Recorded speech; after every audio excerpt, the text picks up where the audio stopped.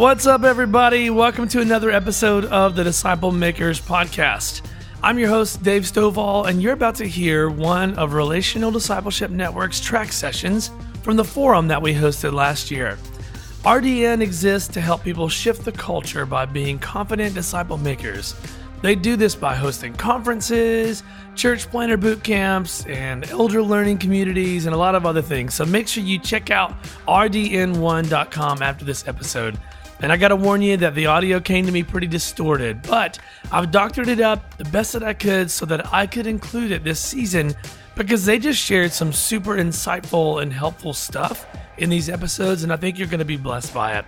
So let's go ahead and jump in and hear from Relational Discipleship Network. Here we go.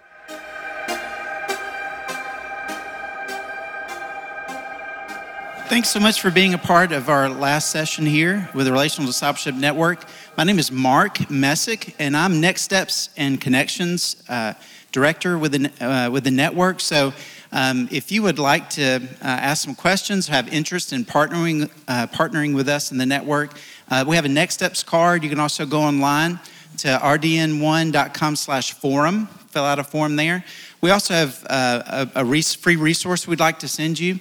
But we just want to partner with you and help as best as we can. And we're just grateful for your heart for ministry, the heart to make disciples, and then furthering that desire by visiting other ministries and learning from each other. And so today's topic is fatigue in ministry. Maybe the best use of this time is to pull out some red and blue mats that we used to have in kindergarten and take a nap. All right, there's a lot of fatigue. And you would say, hey, in the last 18 months, I don't want to ask you to raise your hand, but possibly you're saying, I felt numerous times about walking away from this, looking at, can I be an electrician? Can I work at this? What can I do? And so I think you're going to find yourself in welcome company here with all of that. So at this time, I want to ask three gentlemen to come up on stage that are going to be talking about fatigue in ministry, being burned out, tired, discouraged. And I'm going to ask them to share a little bit about themselves. Starting off here with Jim Putman, and then we have Scott Harris, and we have Joel Owen. So give them a round of applause. Thank them for being here. So just share a little bit about your context and in your church, and that's it. Yeah, I'm a pastor of a church called Real Life Ministries in Post Falls, Idaho, which is near the top of Idaho, not far from the Canadian border, and not very far from Spokane, Washington. So it's very beautiful. And our context has been, of course, we're in Idaho, so in Idaho, we're a fairly rebellious lot. And so we've had mandates and those kinds of things at times, but we've had it probably, I can say this, we've had it way better than Scott had. But we planted the church 23 years ago, and so been at this a while, and so I do understand the fatigue and that kind of. So we'll have a great time talking about that. My name is Scott Harris. I'm a lead pastor at North Shore Christian Church in Everett, Washington, just a few miles north of Seattle. In my context, is that church is just hard in general, just so you know, okay? So I mean, it's not just a COVID question. This is a ministry question of fatigue, but with COVID, it really has exasperated us. And I'm in a deeply, deeply blue state, and mandates pretty extreme and ongoing, and it's created great divisions and tension in really every arena. So it's been a tough haul, and so I'm not an expert, but I know I feel like I'm drowning in sometimes these anxieties and this burnout and everything that we're experiencing right now. My name is Joel Owen. I'm the lead pastor of Grace Fellowship Church in Kingsport, Tennessee, about 4.5 hours east of here. And our context is a little bit about our church. I guess it's a smaller church, but a church that was planted about 17 years ago. And after about 10 years, they went through a real transition and basically had some pastoral staff that left the church. The elders kind of relaunched the church at that point in time, and they wanted to do that with a disciple-making focus. And so the person that they were going to hire to come in needed to have a heart for discipleship, and that's kind of where God opened a door for me to come in. So I really came into not a new church plant, but a relaunch, and so it felt a lot like a church plant, and we've been on this trajectory now for the last 7 years of just trying to make disciples of Jesus and figure out how to walk in community with one another, and how to do that in the middle of all kinds of stresses and pressures and the same things you guys face every single day. Thank you, Joel. In a few moments, we're going to have an opportunity for Q&A. We'll have a mic that'll go around, and you'll be able to ask these men some questions. But I want to start off with a question to Jim. God's given you a tremendous gospel platform as you've ministered to people, know pastors all over the country, all over the world. What are you seeing? What are you hearing as far as fatigue in ministry, people that are burned out, that are hurt, that are struggling? One of the things that I've noticed for years is the exhaustion level and the kind of the mental health issues, some of the things that pastors have been dealing with. A few years ago, I wrote a book called The Power of Together, and the reason I wrote that was because of my perception of where pastors were at. I went to a ministry in another country that was just very reputable, very famous. And I got asked to go teach at their Bible colleges and work through their ministry. They have just a massive Bible college system throughout the country and all those things. And I was sitting with the pastors, and the reason they said, we make disciples, but we could do it better. And I said, tell me about your ministry. And they said, we had 100,000 baptisms this year. And man, things are just going crazy. And so I was like, wow. And they shared, and they said, well, what are you working on? I said, well, I'm working on this book called Power of Together, because pastors have actually been taught you keep everybody at a distance, because your credibility comes from your ability to pull off what you preach. And knowing full well that they struggle, they keep everybody, you don't want to lose their credibility. I actually taught that in Bible college, and pastors are the loneliest people I've ever met, and they don't trust people. And I'll never forget, I'm sitting with all the leaders of this movement, and most of them are in one family. And the daughter said, you know what, Jim, I don't trust one person outside of this room.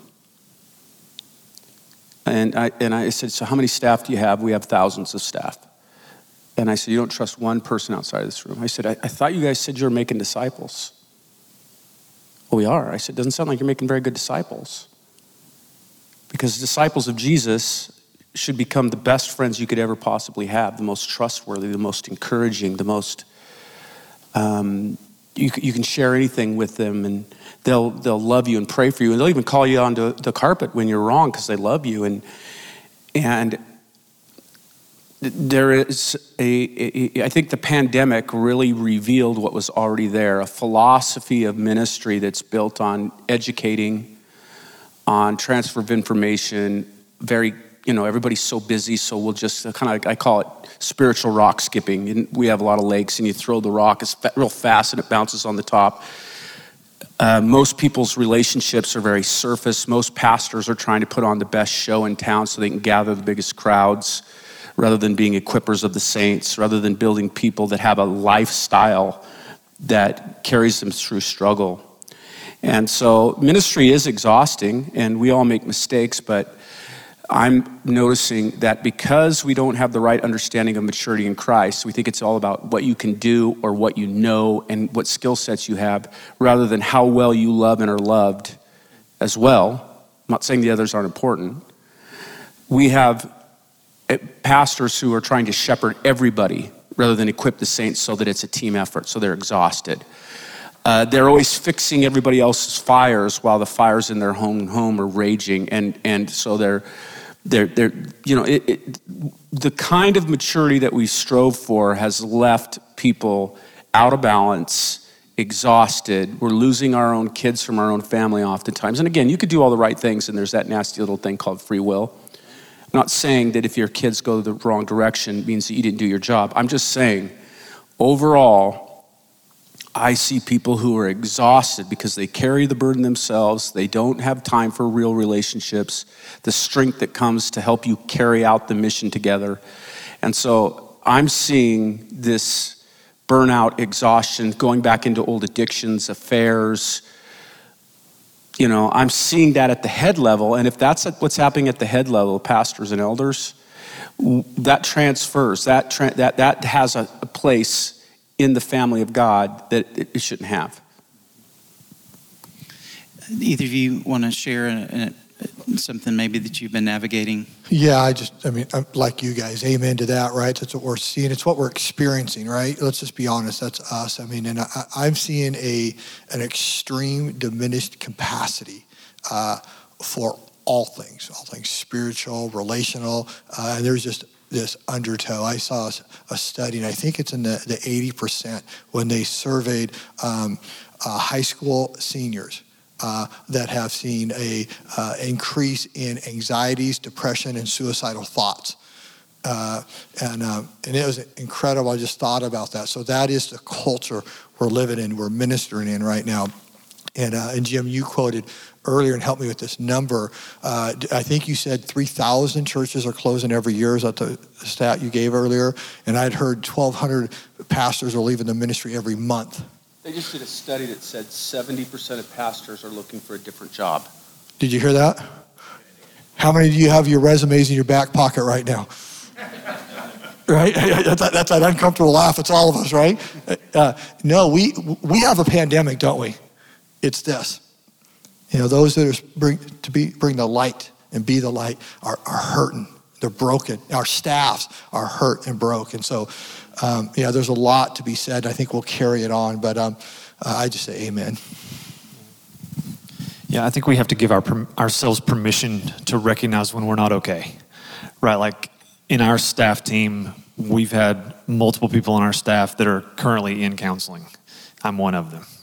Right, and I've had to come to that place just in the last 18 months. That was never something I had done in my life before. I had told other people, counseling's great, everybody should get counseling, it's probably helpful for everybody, and yet I had never done it.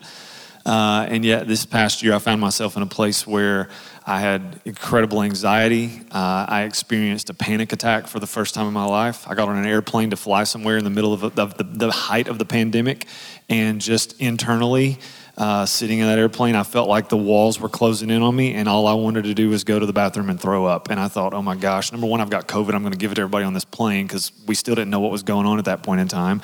So this fear crept up in me, but then physical signs of illness were there, even though there was no positive COVID test. And it all came down to, I went and saw a Christian counselor, and they went, everything you're describing is you had a panic attack. You're experiencing anxiety on a high level. And so I went through a couple of months of just getting some real personal help, and just having somebody help me navigate what I was thinking, what I was feeling, what I was experiencing. And so we need to give ourselves permission. Everybody in your congregation looks to you, right? And that's what Jim was saying a few minutes ago. So many of us keep ourselves at arm's distance from our people because we don't want them to know there's cracks in the armor. We don't want them to see our flaws and our weaknesses. We're supposed to be the ones up here on the pedestal telling them how to live their lives perfectly for Jesus, when the truth is our lives aren't all put together perfectly for Jesus. And they need to know that we're not okay, right? Like your church needs to be able to minister and love you and serve you as much as you love and serve people in your church. And that's the beautiful part of the relationship Jim was talking about that happens in the context of discipleship. Like, how many of you have a relationship with your staff team that you can tell them anything that's going on in your life? How many of you have an elder team that you can go to and talk to them about anything that's going on in your life? And they're going to pray for you and love you and support you and encourage you. Right? Like that's vital. It has to be done. But you have to build the culture of that. And it starts with you, just being honest about yourself and then being willing to be exposed. You're kind of leading into this question, Joel, is on our description there. How do we make disciples when we are tired, hurt, and burned out? Even though we have relationships, we're having connections, but we still experience those and high levels of anxiety. So, gentlemen, how do we make disciples when we ourselves are tired, hurt, and burned out? Well, let me just say a couple things. First, I think what would keep us from being tired, burnout, is to make disciples. Because when you make disciples, you create co-laborers. We share the labor together. In real maturity in Christ, you're on a journey where you share each other's struggles and trials. And that's the way it's supposed to be. We're supposed to confess our sins one to another. We're supposed to carry one another's burdens. We're supposed to bear with one another. We're supposed to, we're going to get into conflict, and we don't let the sun go down in our anger. There's a lifestyle. A lot of times pastors will talk about the doctrine of Scripture, but the lifestyle of Scripture is kind of left out in an undiscipled region in other people's lives. You just got to hear Pete Scazzero's stuff and those guys, and emotionally healthy people are people that recognize they're broken.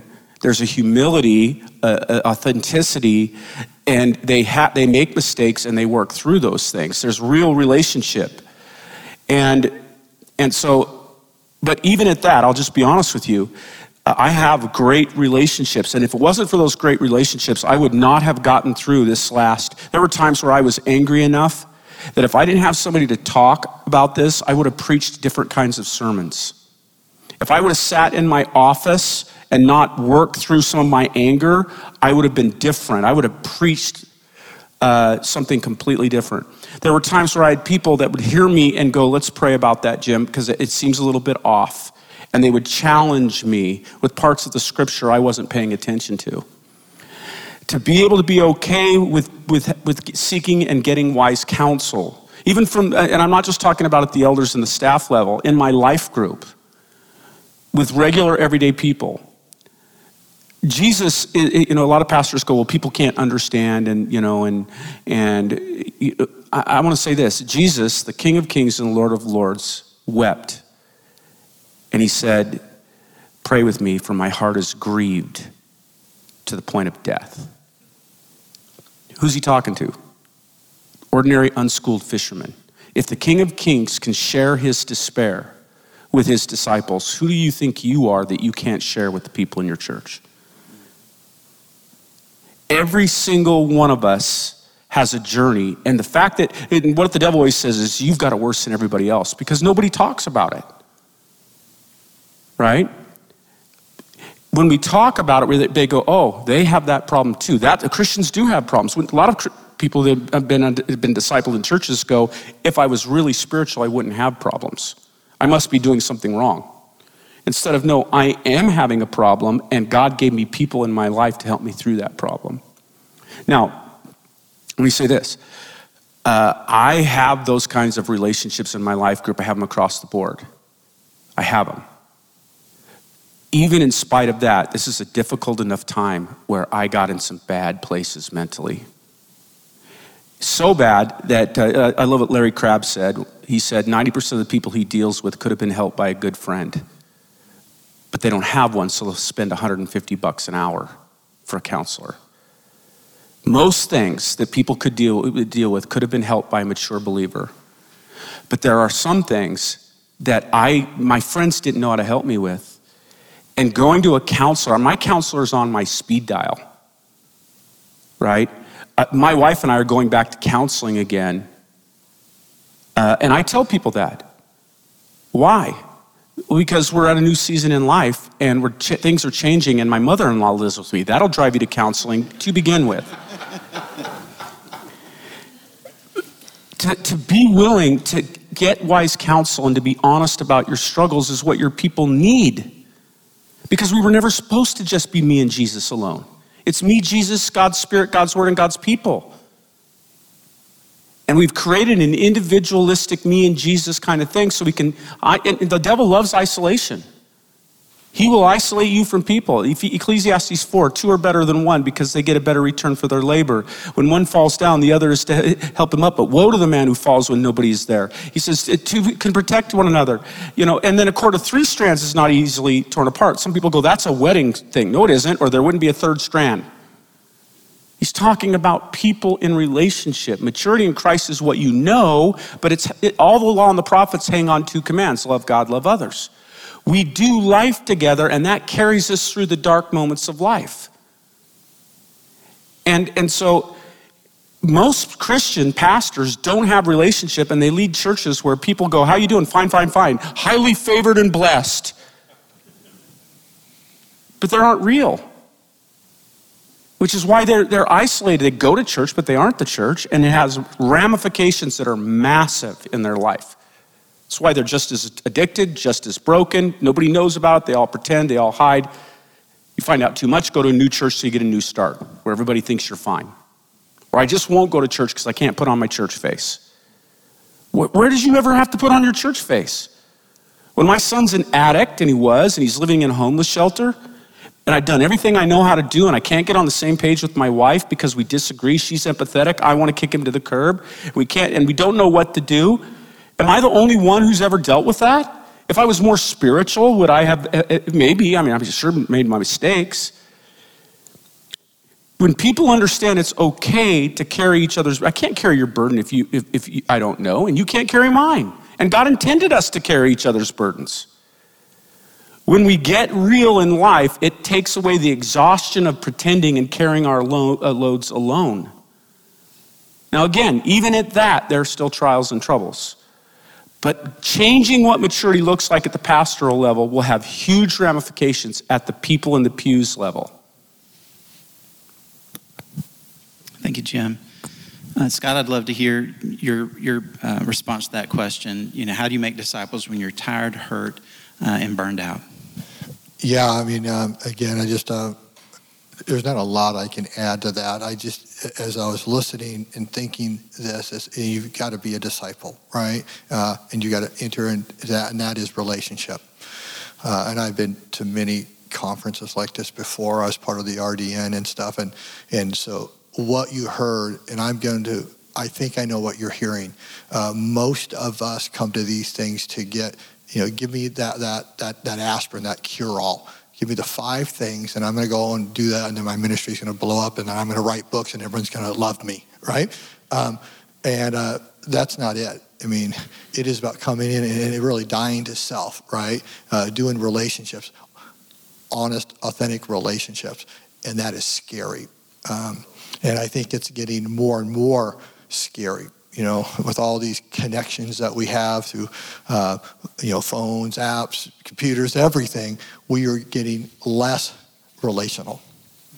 And so when someone says, hey, this is how you disciple when you're burned out, basically you come in and you be a disciple, you submit to one another, you bear one another's burdens, and all of these things, the things that the scriptures say, this is your cure, right? This is it. We find ourselves terrified. So I think it's that. And I think it real practical is what we've done in this time is really that. We did a staff retreat a year ago. And our staff retreats, as long as I could remember, and I just context, I became the senior pastor 2 years ago, about 2 years ago. So time for COVID. Yeah. 3 months before COVID broke. So so we could. So prior to that, we're a decently sized church, right? Got some size to us, and handful of staff, and so we'd go to our staff retreats every year, and they were a lie because they weren't a retreat. Right, it was work. What are we gonna do? Here's the next thing. Here's the new vision. Here's this, right? And you go there, and most often we'd come back fighting about thoughts and stuff from ministry, and that was our staff retreat. And I saw this undertow. Everybody just their capacity to minister was diminished. They were tired, trying to figure this out. Everything was hard of life, and so we went to this staff retreat, our annual staff retreat, and I let them just be with the Lord. And I had a staff member, this is what we're doing? Yeah. And they didn't believe me. It took them, a half a day to believe me when I told them, no, we're going to come and we're just going to sit with the Lord and each other. And, I've got some staff members here. I'm going to try to speak for them, unless they're lying to me, when we got done with those 3 days, they said that's the best retreat because we just sat with the Lord. We sat with each other. We heard each other. We talked about the pain we were in. And it was incredible what happened. And so we discipled one another in that moment, in these relational environments, and sat there, and it allowed great healing. And I love what you said. It became okay not to be okay. And that does begin to change everything. And I think, Joel was alluding to that, so. Joel. Yeah, so the thing that came to mind, and I hope this makes sense, as Jim was talking, I was thinking about, answering the question, how do you make disciples when you're tired, hurt, beat down, all these different things? And I started thinking about Peter. Peter denies Jesus at his trial, and he walks away. And the next time we see Peter on the scene, what's he done? He's left ministry. He's gone back to fishing. He's in a boat with some of the other guys. He even drugged some other guys down with him. It's like, let's all go fishing. Let's forget this following Jesus stuff until Jesus shows up on the shore. Right, and then Jesus calls Peter in. And the way I think we get to this place of how do we operate and make disciples when we're tired, hurt, beat up, down, is we remember what Jesus says. Jesus goes, do you love me? And if you do, then feed my sheep and take care of my lambs. Right, like you keep it simple. You don't have to do everything. You don't have to have a giant ministry. You just love Jesus. Take care of his flock. That's what you're called to. That's what we're all called to. And there's a Savior standing on the shore right now for you. God, I just want you to remember, I love you. Now take care of my church. Just love them. Show them who I am. Feed them. Care for them. Right? And so you boil it down to simplicity. And Jesus just saying, man, I love you. I'm here. And I want you just to go reciprocate that love. Can I ask you guys a question? Do you remember in the Garden of Gethsemane when Jesus asked 3 guys to go with him? Asked them to pray. He said, pray with me. Let me ask you a question. Was he making disciples then?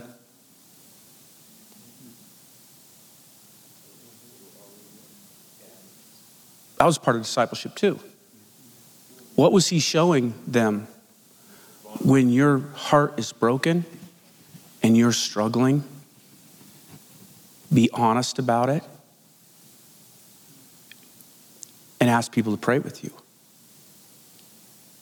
He didn't go, okay, I'm not making disciples right now, because disciple making is all about transfer of information, cool stories, and miracles. Like when Jesus went out into the desert to fight with the devil. Why is that in there?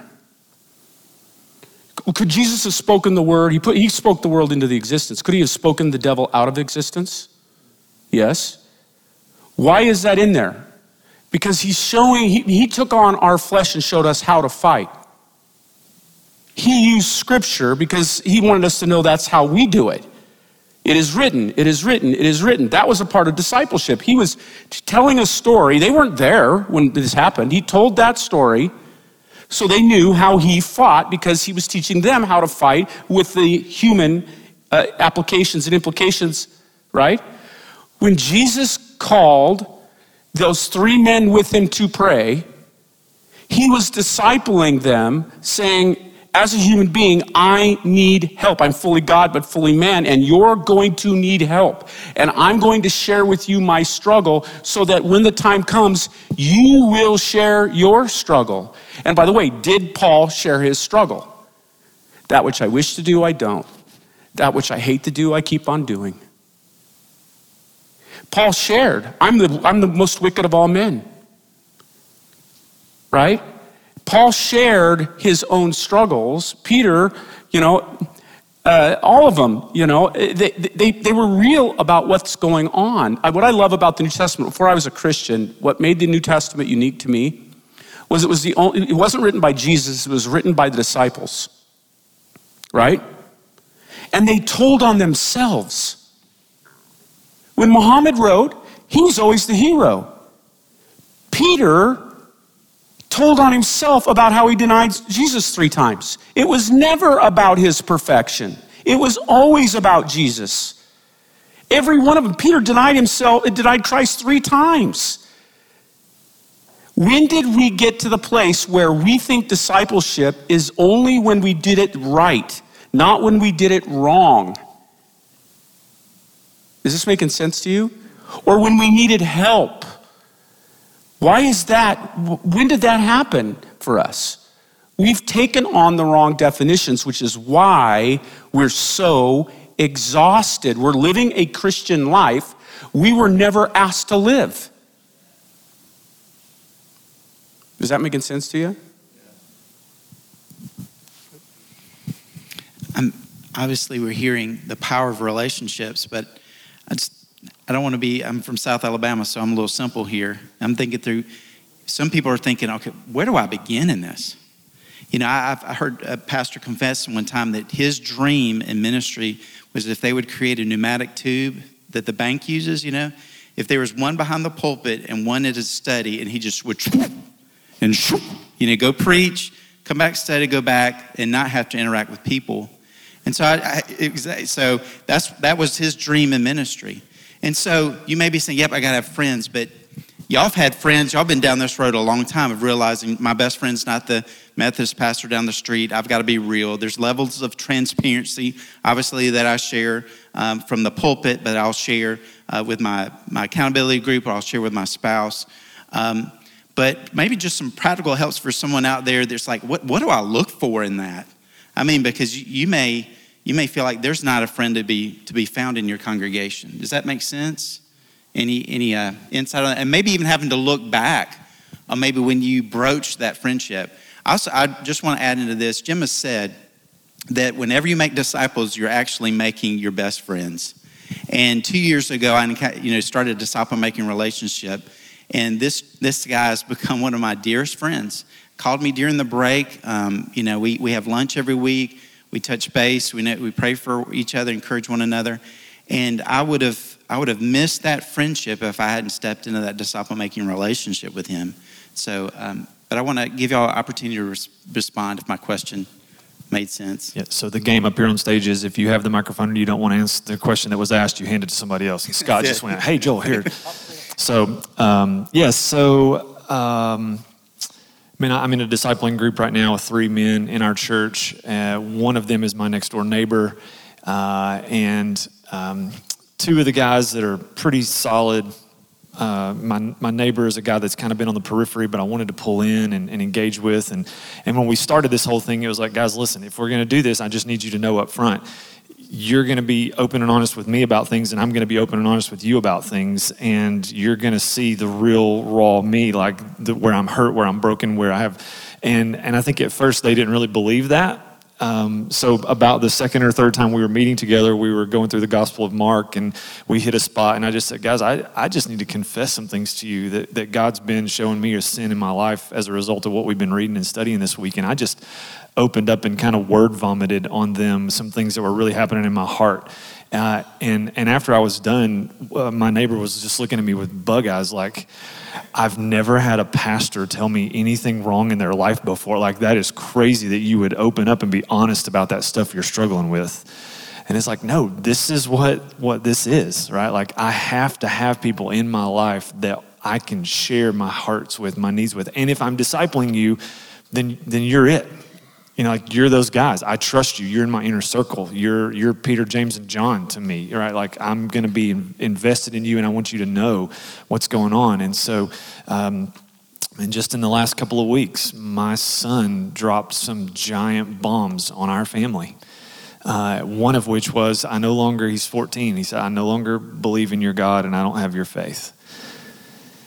And some of the first people I called were those 3 guys, and just went, guys, I need you to be praying. Here's where we are. Here's where I'm broken, and here's where I'm hurting. Now, I could have kept that from them because that was an internal thing in my family, and nobody needed to know. And I could have just said, hey, this is only reserved for my elders so they can know, because there's going to be ramifications of this in my church and those kinds of things. But it's like, no. These are men that I've spent a year and a half investing in. I've got to be able to go to them and have them praying for me. We're going to be with each other every week and in relationship. And man, those guys have just stepped up. I get texts, I get phone calls, they come by my house just to see how I'm doing. That's life in discipleship and relationship. And we have to have it. And we got to fight for it. Right? Like, it doesn't come easy. It wasn't easy for me to make those phone calls. It wasn't easy for me to have those conversations, but it was necessary, because just the way that I think they need me as the disciple maker, I need them in my life as the guys that I'm discipling and pouring into, to be like, man, we're there for you. We got your back. We're gonna walk with you through all these things. And so that's just a component of this. And one of the other things that I love about this network, and if you're considering on any level of getting engaged with the RDN and being a part of this, is that, man, we are not alone. So many pastors just feel like they're alone. You're the pastor in your community. You're alone. You don't know other pastors. You don't have other relationships. And within the network, we feel like we're together. I have guys I can call at any point in time. They walk with me through things. We're in this together. And you would be welcome in to say, let us walk with you and journey with you together. Let us coach you. Let us be in relationship with you. Come to our stuff. Let's do life together. We're the logo, the motto. We're better together, right? And so that's kind of how that has worked out for me. Yeah, just a word that is in your church context is culture, right? Do you have a microculture in your life that allows you to not be okay and to be honest, and a place to fall and someone catch you, right? Does your church have that culture? Or you don't have to be plastic, right? And we know if you guys have been in church, that whole plastic element that a pastor's quote unquote called to be, that's what destroys the family. And I know this guy really well, and it's one of the things that really drew me toward the Relational Discipleship Network as I watched their church, as I got to know about Jim, and I think he does it well, and his church does it well. And so I'd love to hear what you have to say about that. You know, Mark said something. When I'm talking about transparency, there's a spirit of transparency you want to have in the church, but not everybody gets the same level of transparency. So there are rules, right, to this. So don't hear me say there's no nuances. You need to learn the nuances. You can get yourself in big trouble, right? But overall, what does it mean to be mature in Christ? If perfection isn't possible, right, but all we do is show the perfect self, what does that say? What are you really saying to everybody else, right? God gives us grace, and he continues to give us grace. And when I go into the throne room of God, I'm like Isaiah on my face going, I'm a man of unclean lips. And then he says, who will go for me? And I'll go, but what will I go do? Pretend like I'm a man with clean lips? Or will I go with as a man who knows that I have unclean lips, but Jesus paid the price for me, and I want to do better. I want to go for him, but I'm broken. I'm growing, but I'm broken. And other people are broken. And, you know, I was an alcoholic, and I went to church, and everybody was fine, and I wasn't fine. So I thought there must be something really wrong with me. And then I go to AA. And AA, my name is Jim Putman. I'm an alcoholic. I've been sober 22 days or 30 days. And Jim is so glad to be here. He got a sponsor, right? You know, and they do life with you. And then I fall, and I'm like, okay, I have to start over. I've been sober 1 day. Right? And they're like, man, we're just so glad you're here. And I started to go, why is it AA has taken everything from Scripture and applied it in life, but churches don't do it? And what does it look like to be transparent and growing and grace-filled and not accepting sin? There's times to be told people accountable and all that, but I can tell you this, in my life, my son's a pastor now, but 9 years jail, sold my house so he could go into recovery, failed, child out of wedlock, doesn't have a high school diploma. Again, now he's in ministry. At that time, if I wouldn't have had people to help me carry the load, I was done. I actually offered my resignation. I knocked my son out cold when he was 17 years old. First time I'd hit anybody in 30 years because he was high, and he started to get physical with my wife, and I knocked him out. Wrote my resignation letter. Came to church. Offered it to my guys, and they said, what are you talking about? We know this has been a struggle. We know. We got your back. We got your back. You've had our back. We got your back. If you need to step back, we'll carry the load. All they would have had to done at that point was go, blow me over the edge, I was over. Just give me permission.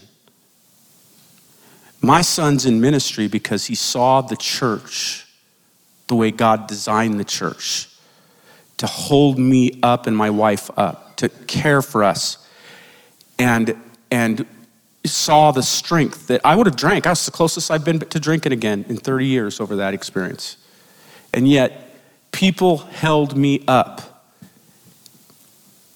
And I'm grateful I taught it, and I'm grateful I tried to live it, and I'm grateful other people lived it. Did everybody live it? No. Did some people leave because I wasn't the perfect pastor? Because my son went to jail and it was in the news in every part of the town? Yeah, some people left. But man, I'm so grateful for the church as God designed it. I can't stand the church as we designed it.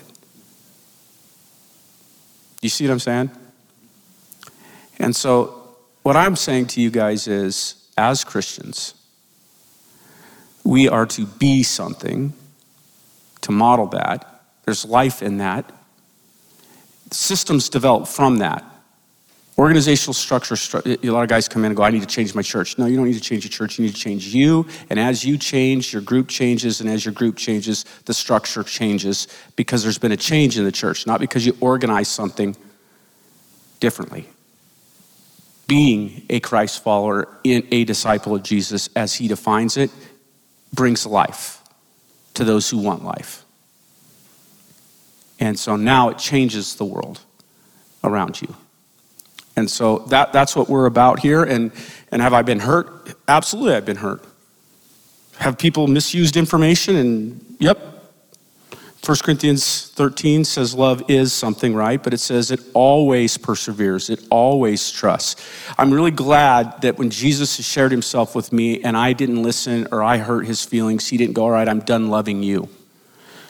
We do what we do because of the love of Christ in us. We're compelled by Christ's love. Jesus does a work in us, and out of reverence for Christ, we submit, therefore, one to another. We love as Christ loved. Not because we get something out of it. The whole world gives because it gets. We give because we've already gotten. And we change the culture where we're at. Discipleship happens in that way. And so, yes, don't hear me say if you did it all right, then you wouldn't be exhausted. No, ministry is exhausting, and here's the truth. I don't know about you guys, but I can dial. Let me use it another. You guys know soundboards, right? You only have so much energy in the soundboard. You don't put everything to the top, right? You dial the room in. So let's say that you dialed the room in. And you did that, and the next day you came in, and all the dials were in a different place. And you're like, what happened? I dialed this in. Somebody's monkeying with the controls. Every morning I wake up, and if I turn on my computer, there's a big picture of Jim, and I have to take up my cross daily and die. And I get my heart dialed in for about 10 minutes, something happens, and somebody's monkeyed with the dials. This is something that I have to keep working on daily, and I need people to realize I need that, and they have a part in helping with me with that and encouraging me and getting every day I got to go, okay, Lord. And I get hurt, and I'm tempted. I got hurt last week and said, I'm not doing this anymore. And as I said that out loud, what was in my heart, people said, really? Man, I love you, Jim. I hope that's not true. You know, remember, I hurt you. And I'm so glad you didn't quit when you wanted to. This is another victory story. We're just not at that place yet.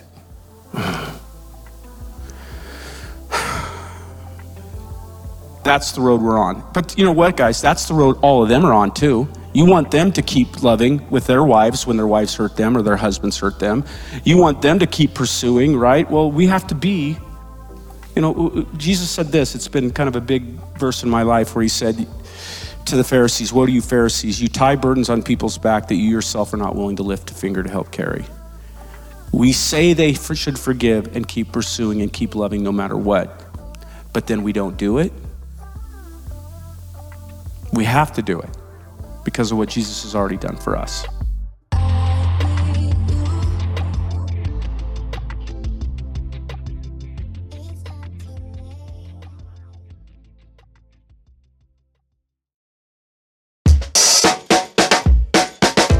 Hello, Disciple Makers Podcast listeners. I want to invite you to the 2022 National Disciple Making Forum here in Nashville, Tennessee on October 5th and 6th. Jesus had a strategy, a plan, and a roadmap for making disciples. In other words, he was highly intentional. He guided, coached, and developed his disciples into full-on disciple makers, and by living out the Great Commission, they changed the entire world. We're constantly gaining new insight about intentional discipleship as we look closely at Jesus. And if we're thoughtful and prayerful, we can apply many of those same practices today. So head on over to discipleship.org to buy your tickets for the 2022 National Disciple Making Forum. I look forward to seeing you there. All right, I want to open up the floor to questions. Have someone that'll be going around with a microphone. Right down here, Mike. Jim, could you talk about, you have a pastoral group, a sermon group. Could you talk about that? Yeah, I believe in, I do. I think preaching is important, but it's not as important as leading and disciple making and doing those things. So I want to have the most effective time I can in the preaching time. So I have about 12 guys on my sermon team, some ladies, some older guys, some younger guys. And I want multiple perspectives in an hour and a half from all these different people who are in life groups themselves. So they're all in, everybody in our staff leads a small group. You don't get to be on our staff if you're not in a small group. So I want to know what their people are actually saying about the subject. I want to know their perspective of the subject with their demographics.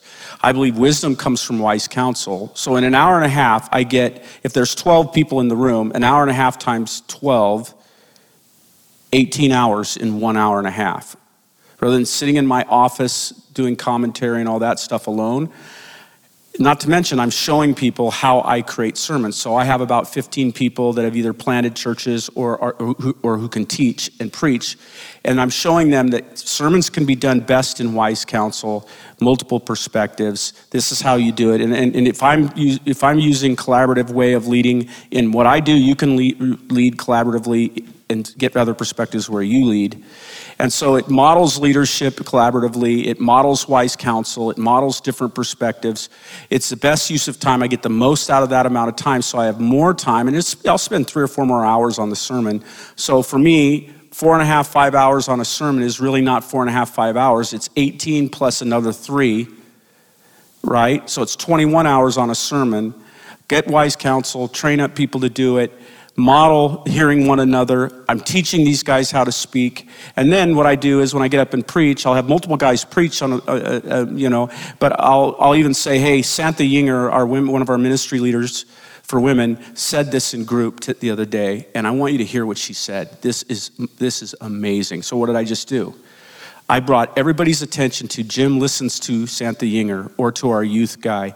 That guy has credibility. He did this together. So I'm elevating other people's opinion. It wasn't just Jim's opinion. He's not the answer guy. It was done in a group.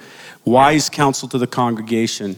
And so now she gets some credit for that. People start going to her for answers. It just models a lot of different things, which gives me the most amount of time to do what I need to do in my own personal disciple making, in leading the other aspects of the church, and being with people and shepherding and pastoring. Great question. Right there, Mike. Hi, thank you. I've never heard of that concept of Jesus was discipling even in the garden, right? That idea, that's kind of blew my mind just now. So as a staff member at my church, right?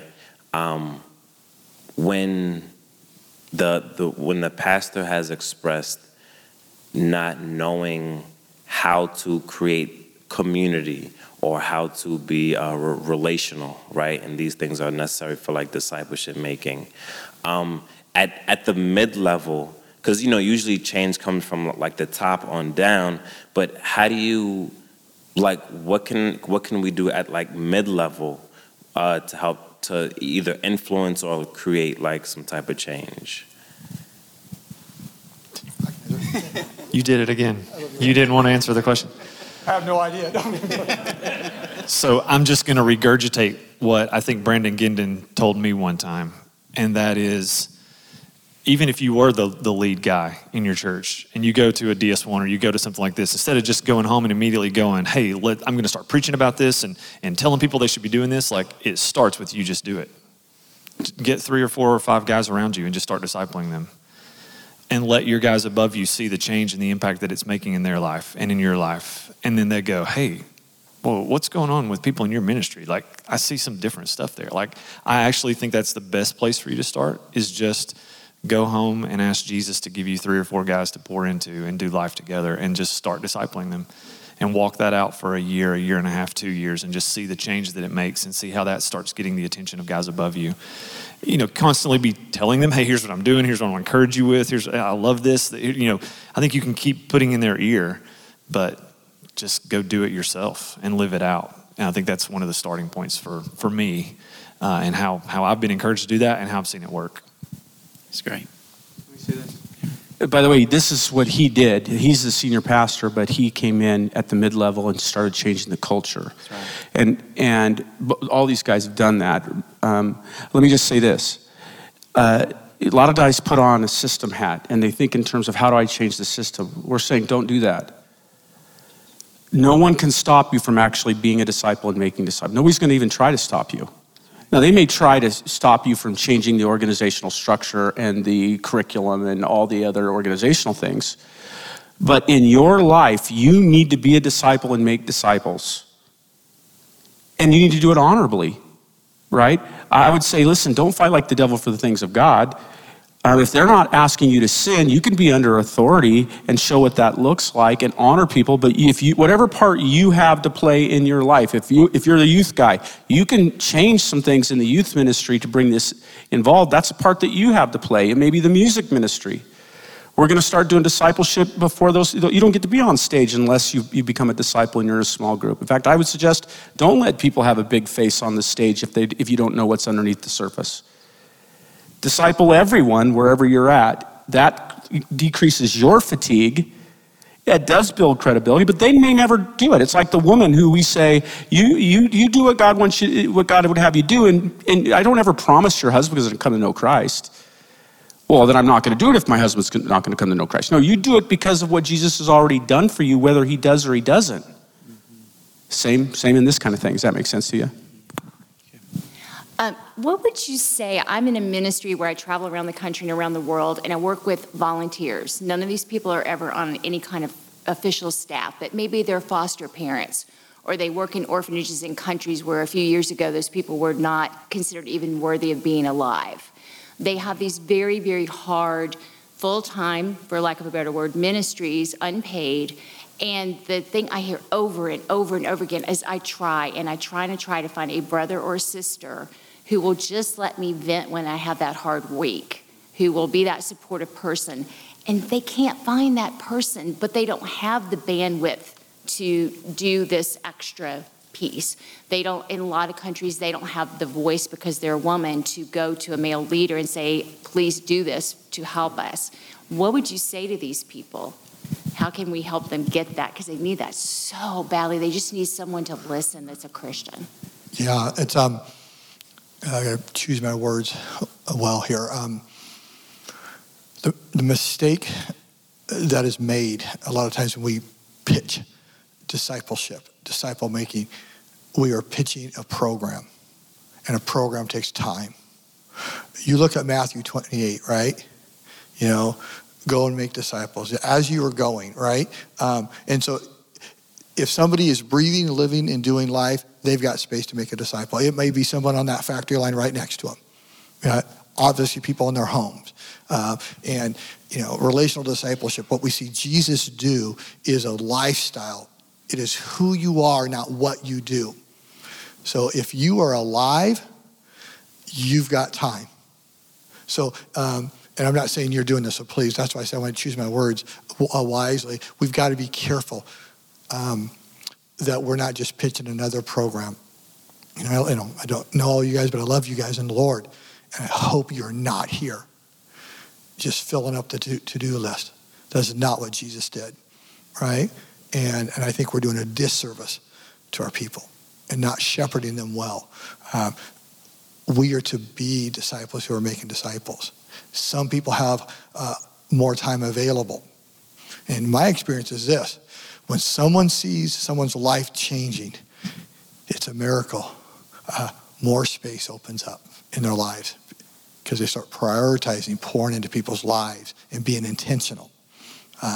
So does that suggest you guys want to jump in there? Hopefully I've answered the question. I'm not sure. I felt like I heard that different. Okay, yeah, I answered that. Yeah. Go ahead.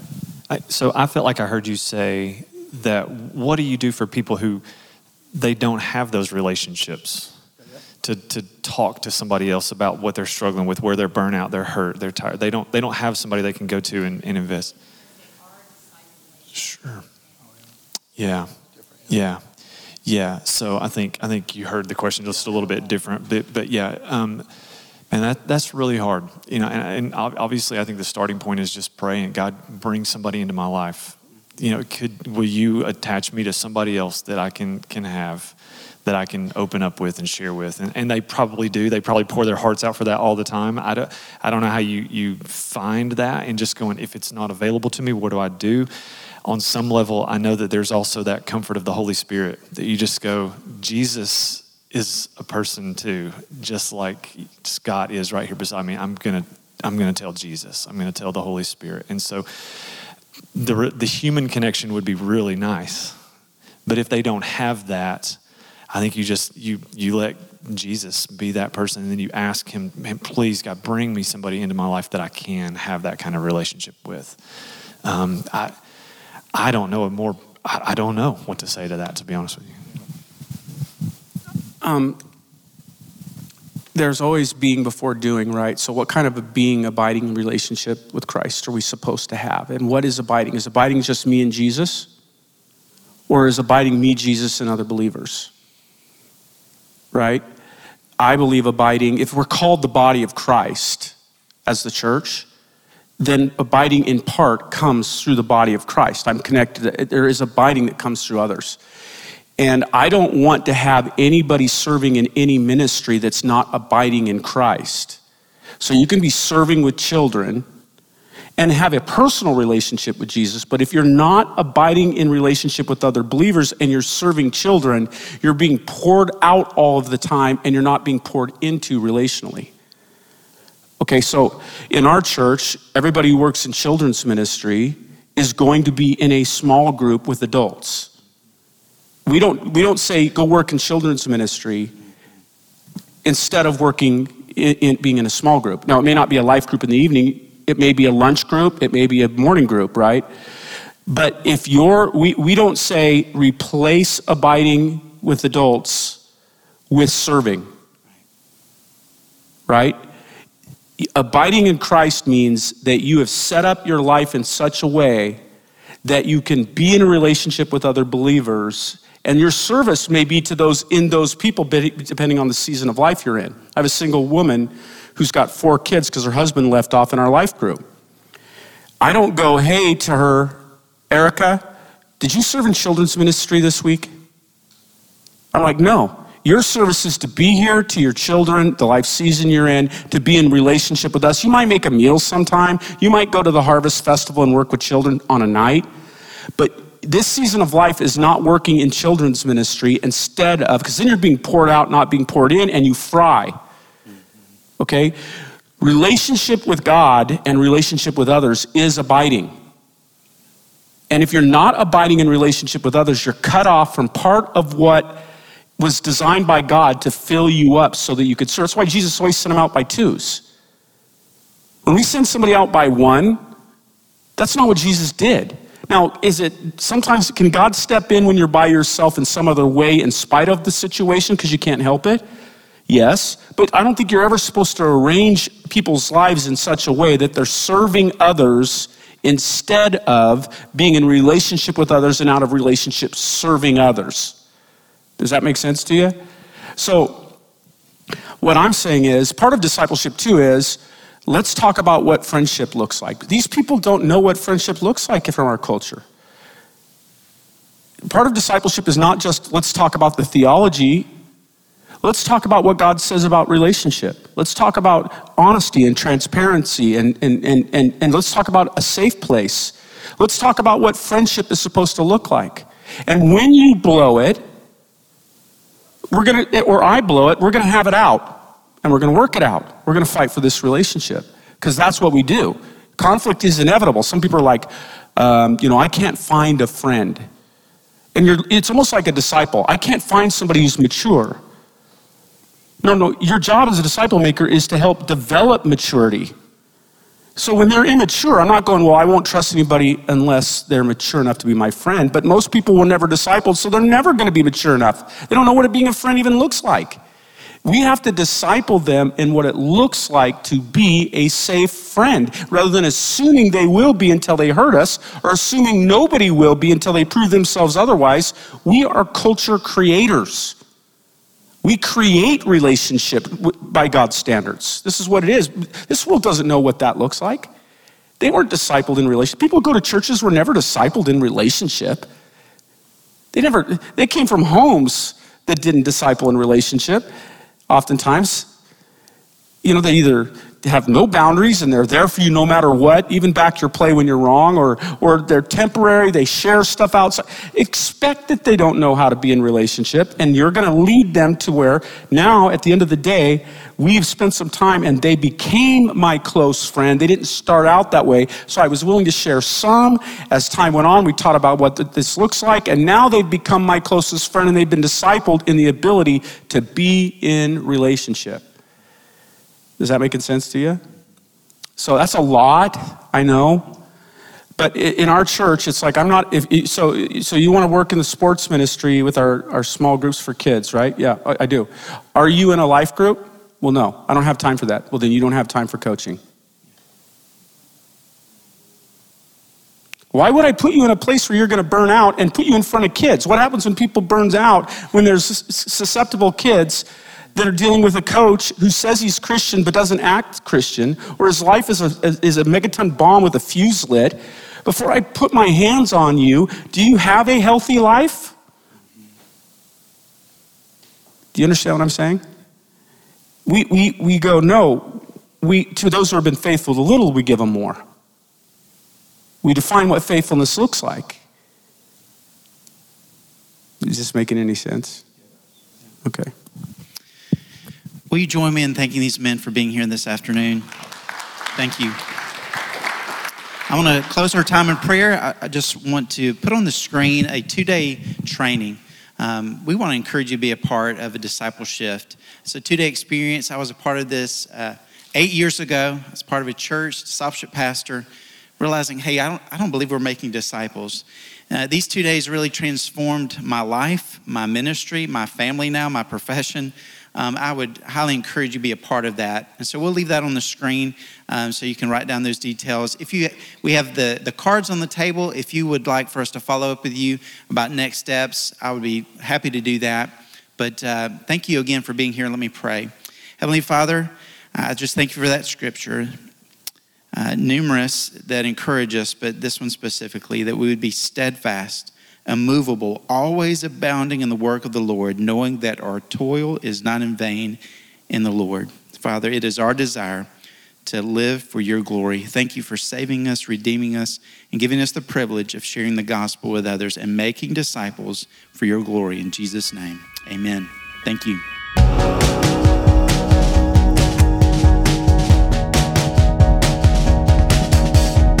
Well, that was some incredible stuff from Relational Discipleship Network. Hope that you benefited from these podcast episodes. Hey, up next, we are going to be going through Renew.org's track sessions from last year's forum. Really looking forward to hearing from them. It's going to be great. If you haven't already, I want you to hit subscribe so that you know when I release the next episodes, and mark your calendars for October 5th and 6th, because the forum is coming to Nashville again, and it's going to be a fantastic time. You can go to discipleship.org and buy your tickets today. All right, everybody, thanks so much for listening, and I'll catch you on the next few episodes.